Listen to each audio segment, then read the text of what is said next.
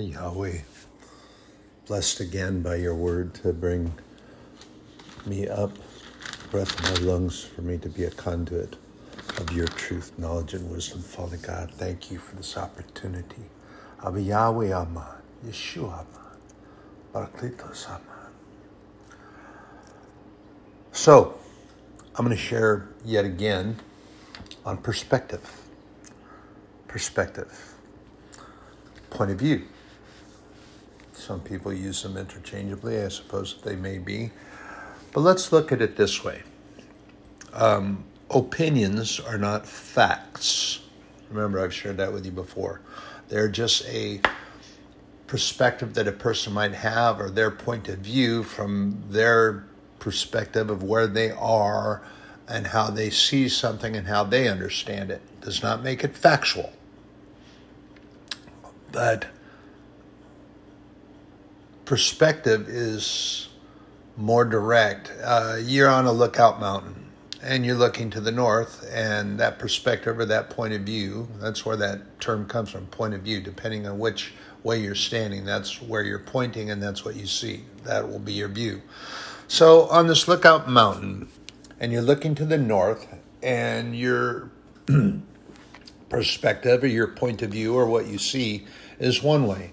But you then turn slightly to the northeast and you see something different, and yet part of that you saw to the north, and then you keep clicking around to different degrees and angles, and your perspective alters by degrees, and you can still see part of one and more to a different direction, and you keep doing that, and it repeats the same thing. You're able to see part of one and part of the other. My point would be,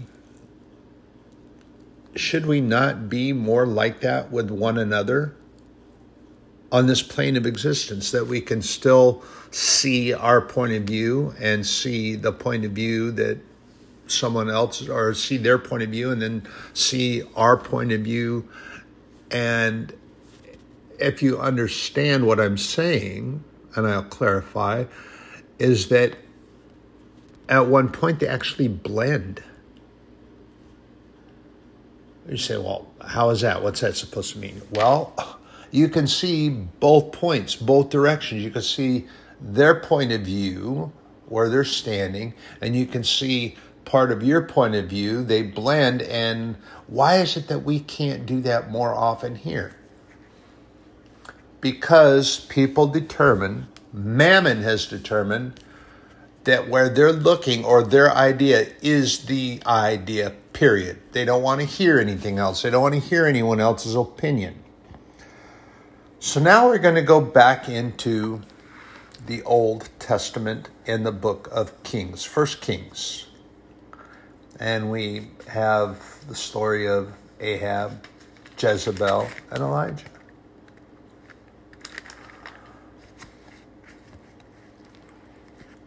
Now, Ahab was the king of Israel. Kind of an interesting fellow, actually. Very despicable, terrible king. And he married a woman, Jezebel. She was not from Israel, and she was an idol worshiper. She believed in Balaam is, I guess, how would you pronounce that? Balaam. All right. But she believed in the false prophets, false deities, and she prayed to false gods. And actually convinced Ahab and convinced him of the same. And he was a terrible king. A terrible king.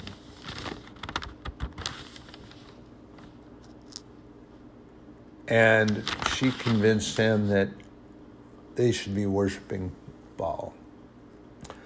And remember, as part of the story, that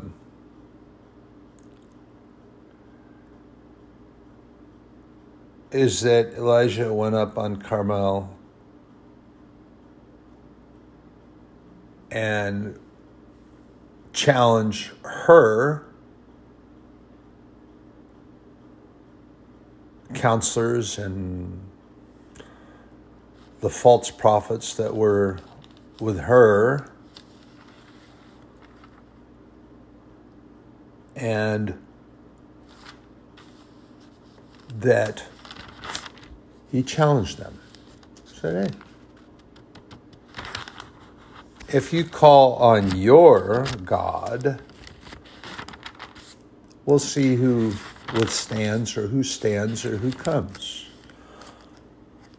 You see, I know that my God is true and he'll send fire. So what they did is they took the challenge and they stacked up their sacrifice, and they took water and poured it over Elijah's, which he told them to do. So they soaked his altar.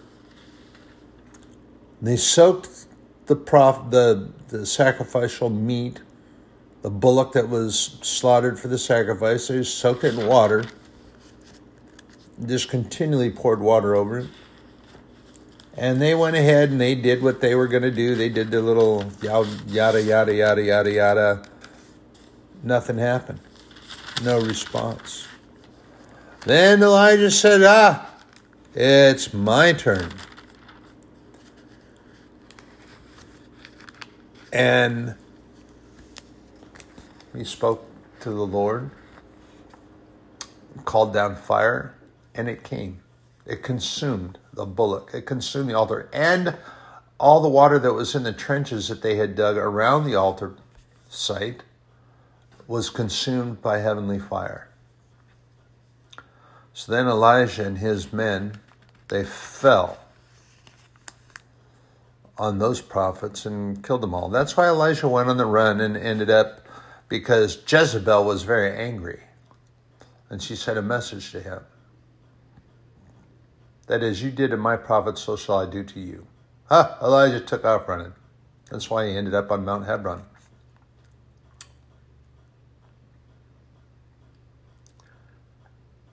And here's a point to that. Before that took place, Elijah went out to all the people of the nation and said, how long do you hold between two opinions? If the Lord be God, follow him, but if Baal, then follow him. And the people answered him not a word.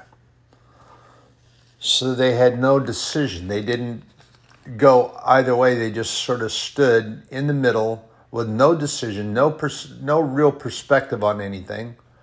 They weren't believing God. They weren't sure about Baal and his prophets and his counselors and so forth. Undecided. And this is when Elijah spoke.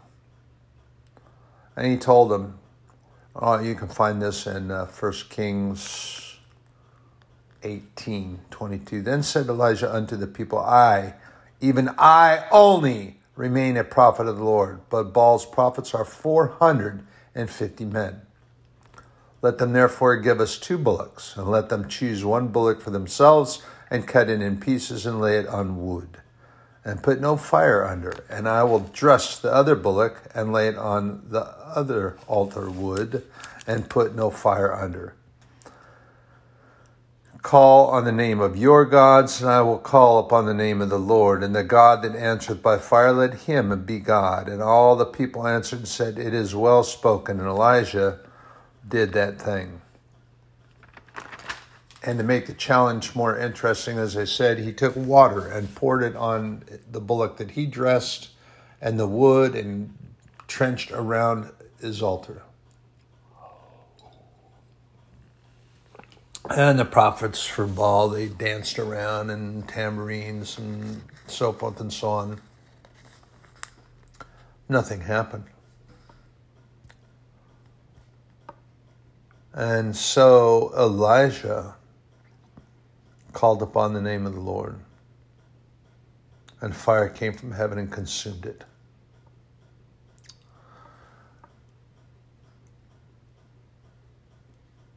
And the people saw what happened, and they were moved because the true God answered with the fire. But it's unfortunate that I see through this, and even through our day and age, that we don't want to have faith in God, which is what Elijah was talking about when he addressed the people and asked them about the two opinions. They were undecided because they didn't see God doing anything. It's the way many are now. Even with that label tape slapped on their forehead, it says Christian. They don't see God. They don't see Jesus. They don't see, just like some of the disciples, when Jesus was getting ready to leave and go to heaven, and he'd already told his disciples, he said, I have to go prepare a place for you. If it were not so, I would have told you. He said, but I have to go. But be assured that I will have the Father send another in my place. He will be the comforter, and he will explain things to you. He'll help you understand. He'll teach and guide.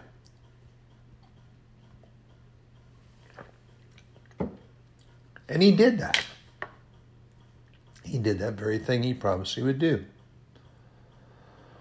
The only problem is that when Jesus was getting ready, there were some that had followed him for his walk.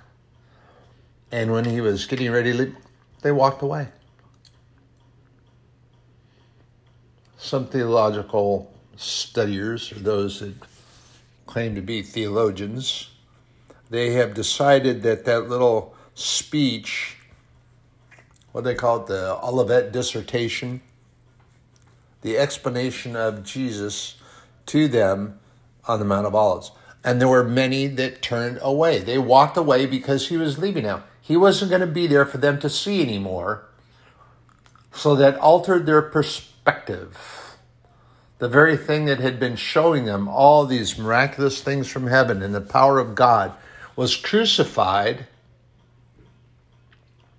and rose again and was getting ready to go to heaven, and yet they walked away.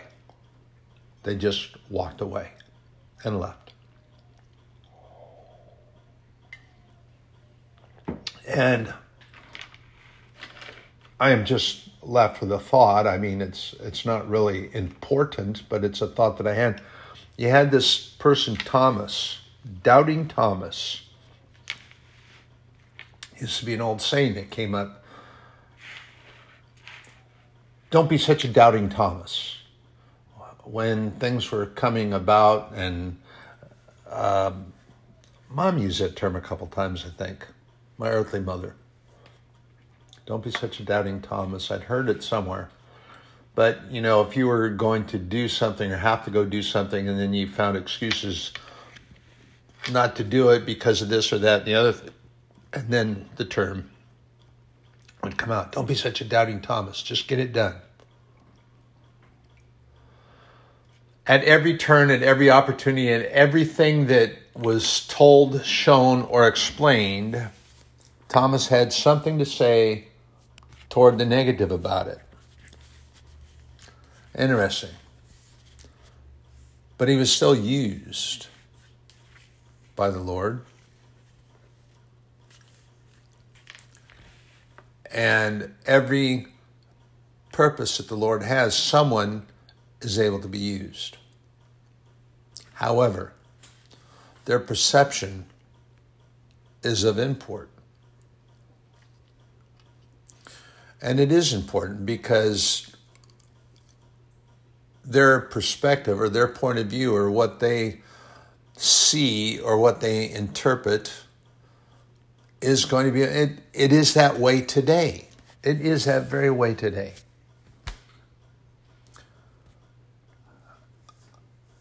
Thomas saw many things. He saw the Lord do and perform many things. He was at the wedding when Jesus turned the water into wine. And yet he doubted. He questioned. He was unsure. Was the wine going to be as good? Or was the wine going to be tainted somehow? What, the hands of the Lord Jesus, the only begotten Son of God, was somehow going to sour the wine? Oh, which incidentally was not wine yet, it was just water. But it turned out to be the best. The best. Better than the original that was brought by Thomas. And then you have Thomas was in the upper room and had exclaimed his doubts to the other disciples. And he said, and Jesus was not there except in spirit. Couldn't be seen, but he was there. And Thomas said, well, until I put my hands in the wounds of his hands and I thrust my hands in the spear wounds in his side, I'm not going to believe it. I'm going to have doubt. And until I see those, I'm not going to believe it. And then Jesus appeared in that locked room again because they were meeting there pretty regular, but the room was always closed and secured. Why? Because they had fear of the temple guards, they had fear of the Sanhedrin, and they were actually being hunted down. So the Lord appeared to them. And the Lord, of course, in his greeting to them, is peace. Peace be unto you. And he brought that with him, from him, not as the world gives. And he told them that, not peace as the world gives, but my peace. For I have come in, I have overcome the world. My peace is true peace, peace that passeth all understanding. And then Jesus said, hey, Thomas, come over here and touch my wounds. Put your hands, thrust your hands in the wounds of my side, the spear wounds. Come on. Thomas said, oh no. And Jesus, I believe there was more than what we read in that particular passage there, but the Lord knew what he had already said to them. He knew what Thomas spoke to the others, and he wasn't there, but he knew. Perspectives are interesting, to say the least. Let's look at perspectives a little bit further. What is your perspective when the white noise of interference comes from Satan and his minions? When you don't do so well at a task that the Lord has, or maybe your walk, and you know that we're supposed to walk a certain way, and yet you fall down. And then the white noise of this devil and his minions start in. Man, you're not going to actually get and read the word. You're not actually going to pray to God after what you did just a while ago. You can't be serious. God doesn't want to hear from you. You're a failure. You're a failure. God doesn't even want to talk to you anymore. God doesn't want to hear from you anymore. So that perspective that they are trying to push onto you through their white noise interference and get your point of view of what you think about yourself to change.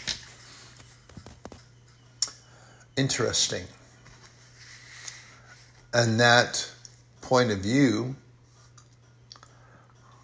was also one that was set to the spies that went into the land of Canaan. They went, and they were told and promised of God that the land would be delivered. And yet you had a couple of these guys that went over into Hebron, and they saw relatives of Goliath, the giants that lived there. And their perspective of what they saw of themselves, they saw themselves as grasshoppers. They saw themselves as grasshoppers, and they came back with a negative report on Canaan because they believed the white noise interference was set upon them. They said, we can't possibly do what God tells us because they're giants. Our sovereign Lord God, who has been with us through the wilderness and brought us pheasants and brought us and took care of us all this time from Egypt out to this point he brought us. But we can't possibly, how are we going to do that? He hasn't fought for us. He's only brought, well, excuse me? He took you out of Egypt, out of bondage, and led you, took you across the Red Sea so that when you crossed, your feet were dry. And he took you through the wilderness, provide you water. And the army of Egypt, the army of the Pharaoh, was in pursuit. So he didn't actually take out swords or have you turn and have you fight them. He was protecting you because you had not gathered together any warriors as yet. You were still all laborers because you had surrendered yourselves and you didn't take the opportunity when God offered before. But Moses came. Moses came.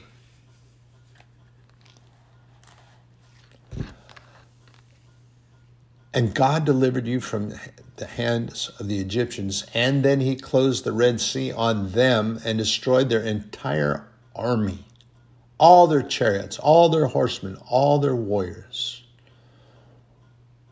And he took them in the sea that you walked across with dry feet.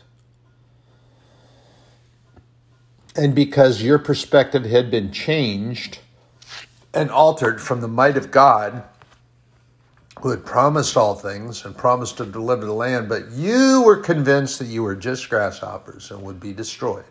And you helped convince negatively the nation of Israel to not go to Canaan as God promised it would be delivered to you. But you didn't go because your perspective was different than God's. Here's something else about perspectives. You have all these doubts and all these wonders about God.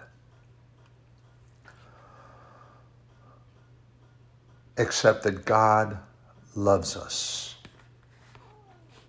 And no matter, even when we were still at enmity with God, we still spoke against God. We didn't want anything to do with God. We had our doubts, we had our fears, we had all these opinions and all these perspectives. And yet, here came God, humbly, Lord Jesus, walking this earth as a man, tempted in life as a man. Satan knew the authority that he carried, so he came himself. He didn't bother with sending minions because he knew the authority that Jesus Christ was holding.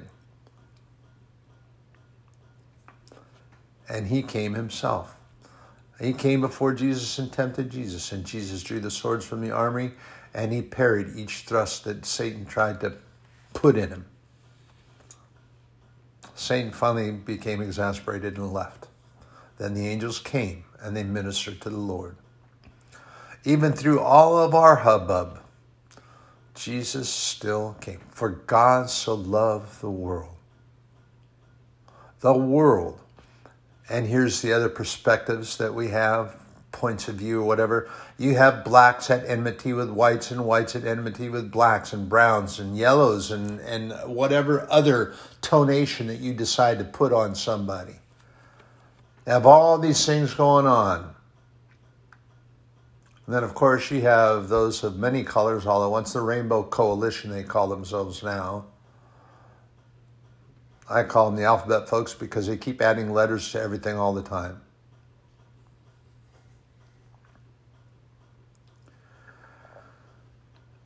God, they have enmity against God, but God still loves them. We must still pray for them.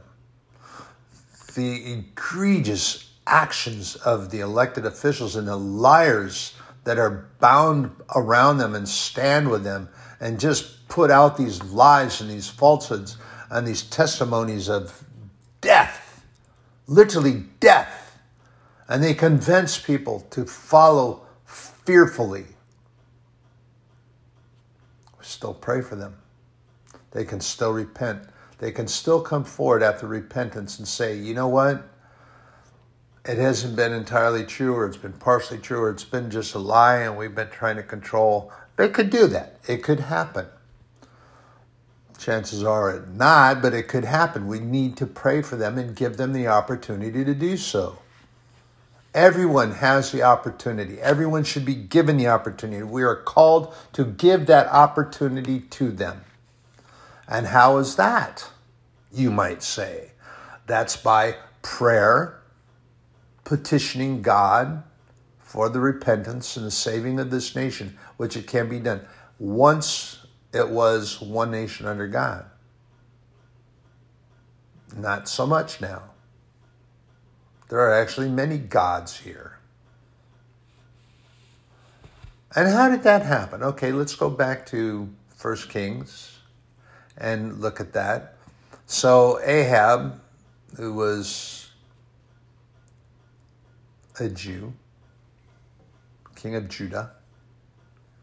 And then you have Jezebel, who was not, at least she was Samaritan, and came in and they worship Baal. False god, false idols, and they had all this stuff going on. He married her. He allowed her to bring her false idolatry instead of being an upright man of God. She brought her false idols, false gods, and her counselors with her. Infiltrated and poisoned Israel. Ahab. We find out what happened to Ahab later on. And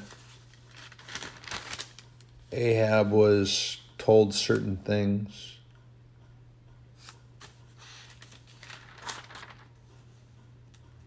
And when he went out against Rehoboam, I believe his name was. I don't think I'm pronouncing it right. But anyway, they went out to fight, and he kept trying to find out, am I supposed to do these things or go here? And when he went out,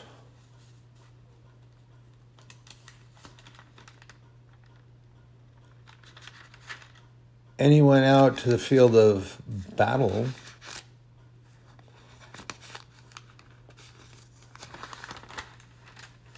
that he disguised himself. They had set some kind of a plan in place and went out on the field of battle. And he disguised himself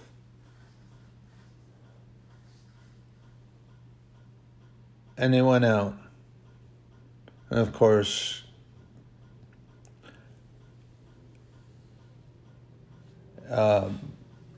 he went in disguise, and Jehoshaphat went out and was clothed with his robes, and it was kind of a despicable thing, actually. Convinced him to put the robes and all that stuff on. And there were problems that he was having because Micah always told the truth, and he always told them what the Word of God had to say. And he didn't like that, so his perspective was that, it's not good for me So I don't like him, so we're going to try to get everything changed, everything he says to change.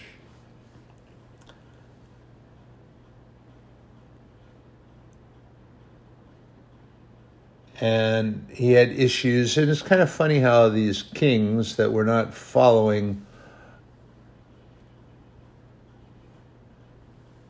what they were supposed to be told, because they were being told directly from the Lord, and the prophets that were being told by the Lord came and told it exactly to them, but they didn't like it because their perspective was that, wait a minute, that's not good for me. And actually the word against Micah, who was a prophet of the Lord, said, I don't like him. I don't like him because he didn't say anything good for me. He didn't say anything good about me.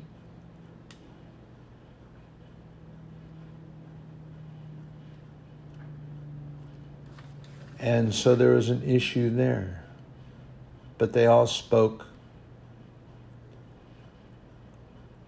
And they all spoke truth.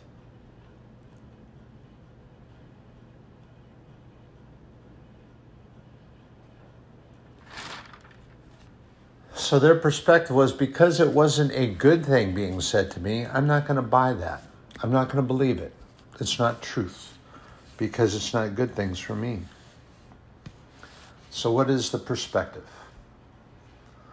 Perspective is that we have to look through the lens of our Lord, who sees us in our hearts and sees what's there, and accept that truth. Even when we were at enmity with the Lord, we had no intention, but the Holy Spirit was tugging at our heart. Question. It does the same thing now. There are those out there who have an ear and who have sight. I'm talking about spiritually. They have spiritual hearing and they have spiritual eyesight, so they see certain things.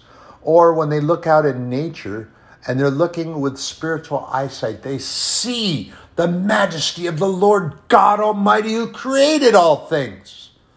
And then they hear his voice in the thunder. They hear his voice in the wind.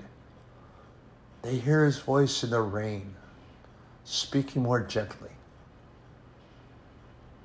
Just like Elijah when he was out on the mountain. God told him, he said, go out on the mountain. Go on out there. He did as the Lord told him to do. And in the wind that was breaking the rocks, it was so powerful. And the thunders and the lightnings and the roaring winds. And then the great fire. And he went back into the cave. And what did he find there? The still, small, gentle voice of the Spirit of God. Still speaking to him. And there are those that say that, oh, God's not going to talk to us unless he's booming his voice out. That's not true.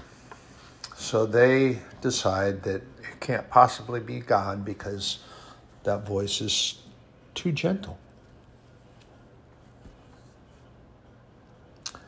Understand this and have this perspective, because God has told us in many places that don't believe that white noise that's poured out on you. When you fall down, when you trip over a stumbling block that is put in your path, and you fall, you didn't fail, you just fell. There's a difference. And even if you fail at one task that was given, or fail at one path and you fall down, it doesn't make you a failure. There is a difference, and you have to learn to understand that. You repent, you come back to the Lord, and do not follow that interference by white noise that tries to get your perspective altered and see yourself as a failure. You can't pray to God. You can't talk to God. How can you possibly go to church? You can't return to the Bible. What sense is that? Look what you just did. But look what God has done. God removes those lies, those doubts that they try to put into your perspective. Reading this morning, I like the way this teacher puts this. No matter what limitations the world may tell you that you have, let's see, the world. the prince of the world. Greater is he than he who is in the world. The prince of the world, the prince of the airwave, the prince of darkness, Beelzebub, Lord of the flies. He used Moses, who had a speech impediment. He led them out of Egypt. Samson was blinded. God still used him. And Jacob wrestled with an angel and had his hip displaced. Walked with a limp for the rest of life. But God still had plans for him. God's perspective does not see us with limitations. That is the perspective that we have of ourselves, and we tend to believe. And this is the perspective that Satan loves to have us in. See ourselves as less than we are. Believe that white noise interference, and we will degrade ourselves, debase ourselves, and we will put those limitations on ourselves and drive ourselves deeper and deeper in the pit of darkness, away from the light of the Lord. Why is that? Because we believe that we have to show off and not show out. It's not what God wants. God wants us to show out what he has put in. Profound difference. Show out, not show off. Not the same thing.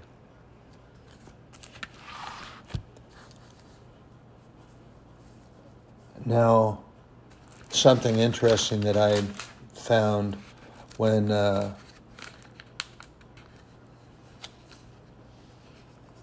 after Ahab was killed, interesting how he died, all the sin and everything he brought into Israel, and then he was disguised because he didn't want to be seen openly on the field of battle.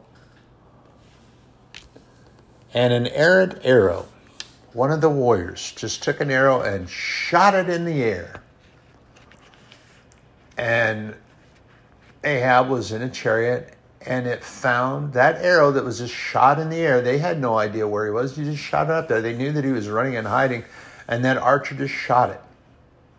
And it fell into a space that was between the clasp and the body of the armor, and it fell and struck Ahab. Ahab died.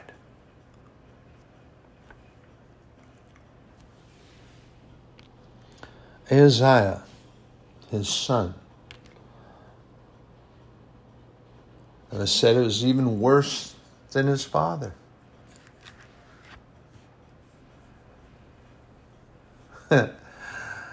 And he fell. It kind of ridiculous to me why I would even do that, but this was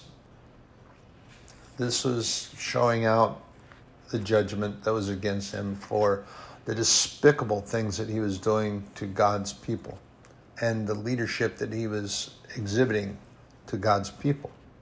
He fell through a lattice, which is how the windows were covered. It was not a screen per se, but it was covering the window. And he fell through it. Doesn't say how far he fell, but I mean it was an upper chamber because that's where the bedroom was. And he fell through it and he fell down and was injured.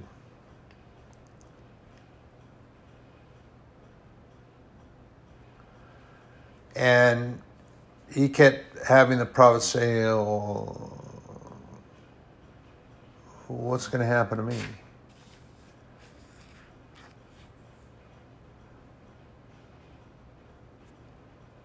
And they'd come back and say, "Oh, you're going to be fine. You're going to be fine." But then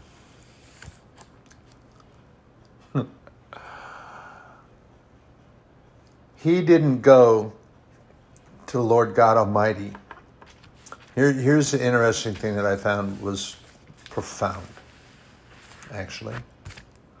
In the second book of Kings, in chapter 1, we find this.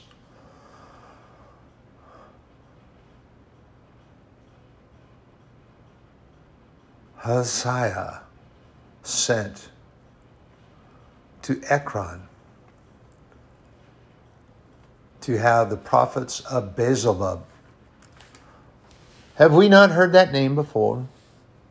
The Sanhedrin accused Jesus of praying to Beelzebub for deliverance and having that. And this is where Jesus turned back and gave them a parabolic saying, how can a house be divided and still stand? How can I cast out the devils and the demons by calling upon the name of the devil and demon? Makes no sense, but they didn't get it. Now here we go from, that's in the New Testament. Now we come all the way back to the Old Testament, the second book of Kings. Isaiah went to Beelzebub, a false deity that they were worshiping through the city of Ekron. Interestingly, translated to Lord of the Flies. Lord of the Flies. And he fell down through that lattice and came down and broke his body, but he went, instead of to the Lord, he had his counselors go to Ekron, to Beelzebub, and asked, how long shall it be, or will I recover from this disease? But then the angel of the Lord came to Elijah. You go up, meet the messengers of the king of Samaria, and tell them,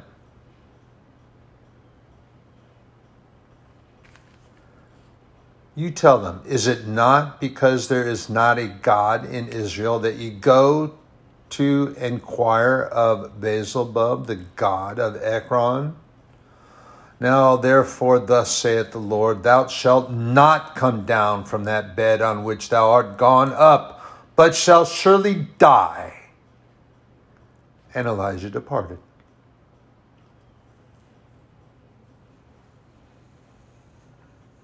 And when the messengers turned back unto him, he said unto them, why are ye now turned back? And they said unto him, there came a man up to meet us, and said unto us, go, turn again unto the king that sent you, and say to him, thus saith the Lord, is it not that because there is not a God in Israel, that thou sendest to inquire of Beelzebub, the god of Ekron?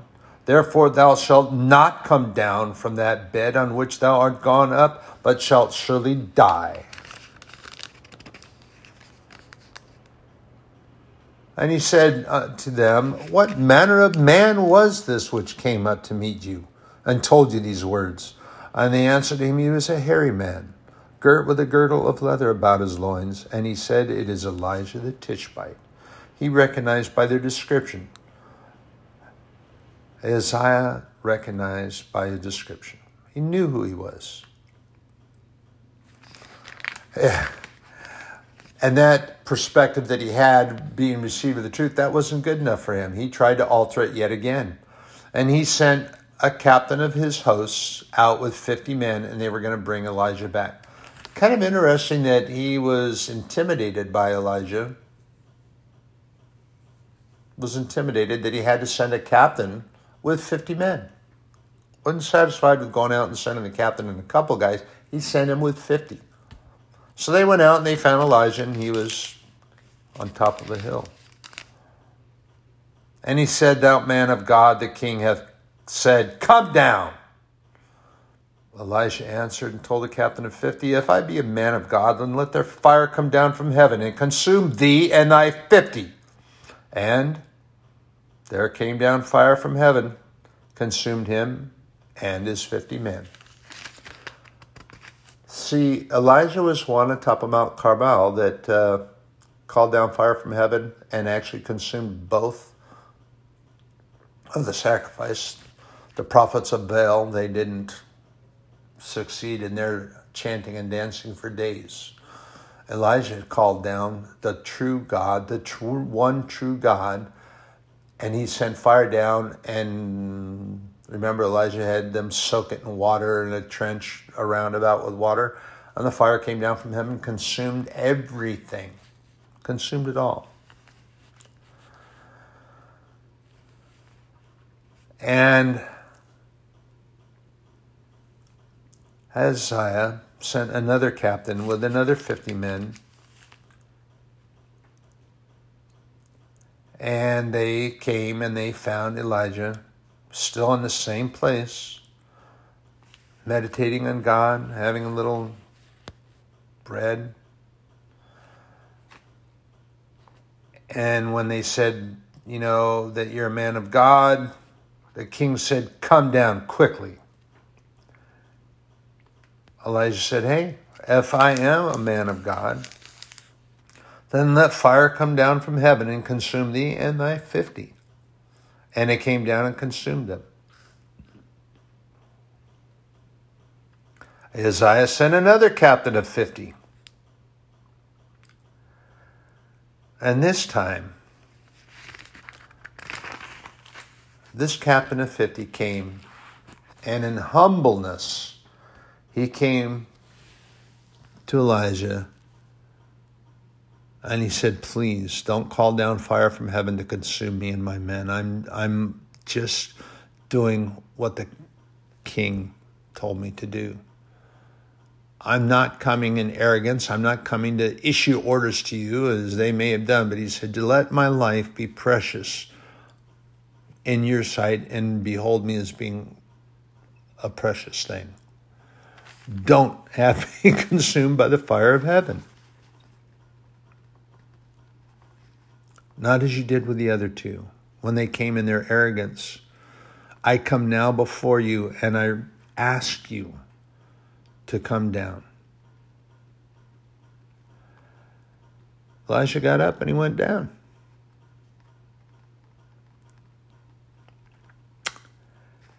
And Elijah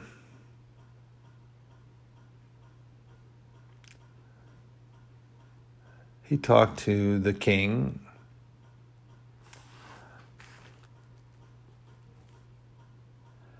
And he said, hey, you didn't believe that there was a God here as your father. He didn't go into all this. I'm paraphrasing. He said, you worse than your father. Your father married Jezebel and brought her into this kingdom, and then you started the false deities and false gods and so forth. And he said, you do so, and you didn't even believe that God was here, and you sent counselors to the god Beelzebub in the city of Ekron. I'm telling you now that you're not going to get off that bed that you went up to. You're going to surely die. So he died according to the word of the Lord which Elijah had spoken.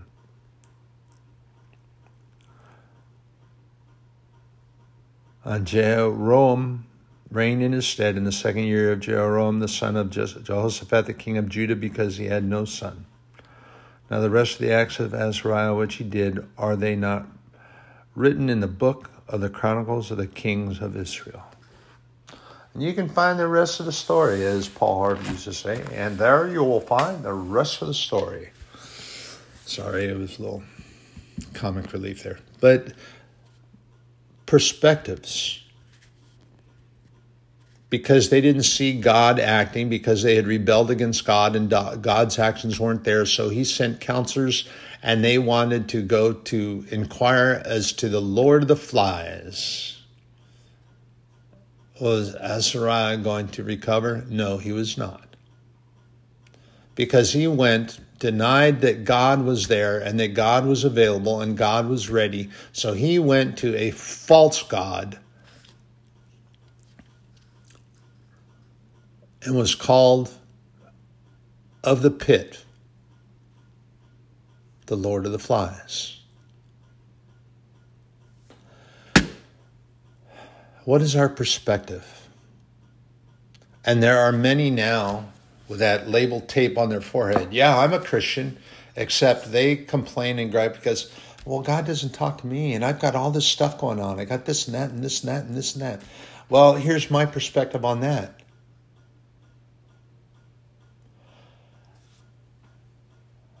You got that going on because Satan doesn't want you to be in a closer walk with God. So don't succumb to that white noise interference. And then there are those also that have that label tape on their forehead and they say, well, nothing's happening to me. What's up with that? And then they want to get sing-songy and smart-alecky about it. Well, here's my take on that one and my point of view, which is also scriptural. He doesn't do anything to you because he's got you already. The enemy has you right where he wants you, and you are listening to that white noise interference. You've already turned back to the word, to the church, to prayer, and you're already going that way. So he doesn't worry. He's already got you. Why should he come against you with anything? Why should he come against you with minions and send them to interfere? Because you've already accepted the fact that he is your deity. Knock it off. Get right. Repent. You can still repent. And God will still take you in his arms, pull you in tight, kiss your forehead, kiss you on the cheek, and give you another hug, set you back and smile and says, of course I do. He will do so. And in heaven there will be great rejoicing. It's true. It's in the Bible. It's in the Word of God. It's in his truth. So what's your perspective? I pray for your strength, your uprightness, your boldness, and courage. You have a blessed day.